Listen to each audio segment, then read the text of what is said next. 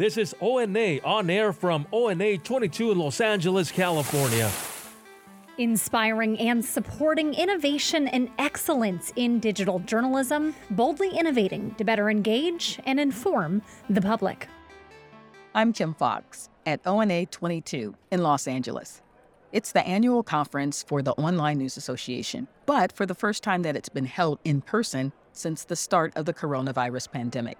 Thankfully, though, for regular conference goers, a lot was the same in terms of programming, like the Midway, where you could learn about newsroom tools, and the annual Tech Trend session was back for this year's conference.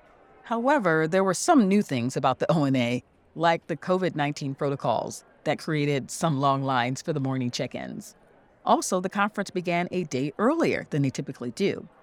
And there's one more thing that was a bit different about this year's ONA conference.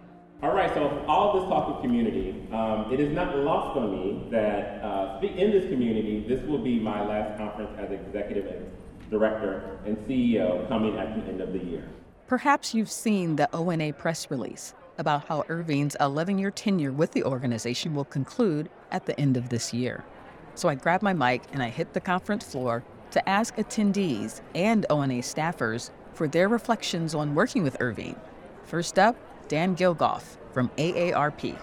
There was especially a episode where I was in between jobs, and Irving, we had lunch together at ONA headquarters, like housed inside the NPR building in Washington, and he was just a very helpful connector and kind of a sage advice giver, and I always appreciated that. Talking with people is certainly one of Irving's strengths. He's personable, and he's also passionate about what he does. Freelancer Courtney Radj shares her story of meeting Irving. I got to know Irving when I was the advocacy director at the Committee to Protect Journalists, and I reached out because I thought, hey, online journalists are at the forefront of the threats that we're facing today with online harassment and digital security, and this was many years ago when the ONA offices were in a little tiny corner of someone else's office, and I just remember meeting him and the energy that he had and the commitment to digital journalism, including safety and inclusivity and being at the forefront of technological developments, and it was super impressive. I can't imagine how Irving's colleagues feel about his impending departure, especially Leah Rush, who has worked with him since he began working with ONA. She's witnessed his growth, the organization's growth, and she's particularly fond of his leadership skills. How well he steered the ship during COVID, and it was a very challenging time, and he just did a phenomenal job at keeping the staff buoyed and continuing to experiment and continuing to embrace the idea of change as maybe scary, but also a big opportunity. And I think that is a lot of the values that he brings to ONA. That is really the personality of ONA. Like, we're not scared of the future, and we're looking for where are the opportunities. And I think Irving has really helped to lead the organization in that direction. It was heartwarming to hear consistent kind words about Irving throughout the conference, but not surprising. I've known him for some time from my involvement with ONA educators. But since this was his last conference hurrah, I managed to track him down and ask him about his achievements while at the helm of ONA.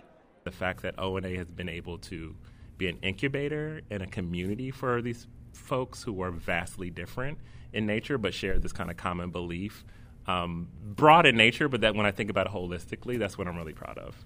Irving has contributed greatly to building relationships with key funders and partners who align with ONA's mission, a mission that includes technology, storytelling, as well as diversity and inclusion. It's a mission that Irving reflects on proudly. One of the great things that I have been a part of, helped build, is that ONA is bigger than any one person. And so it's not even about projects that I was a part of or projects that my predecessor or before that. It really is a culture there that we really embrace innovation, trying things new. So actually one of my biggest legacies is all the new things that are going to happen that hopefully that my leadership inspired, that has nothing to do with me and maybe nothing I would even thought of.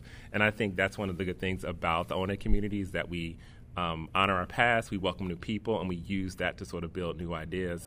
As the journalism and media industries continue to confront disinformation and misinformation, there's no mistaking or erasing the indelible mark that Irving Washington leaves at ONA as he moves on to the next chapter in his life. And we have a digital digest to document his contributions. #Thank you, Irving. Reporting from ONA 22, I'm Kim Fox. Online News Association is the world's largest digital journalism association.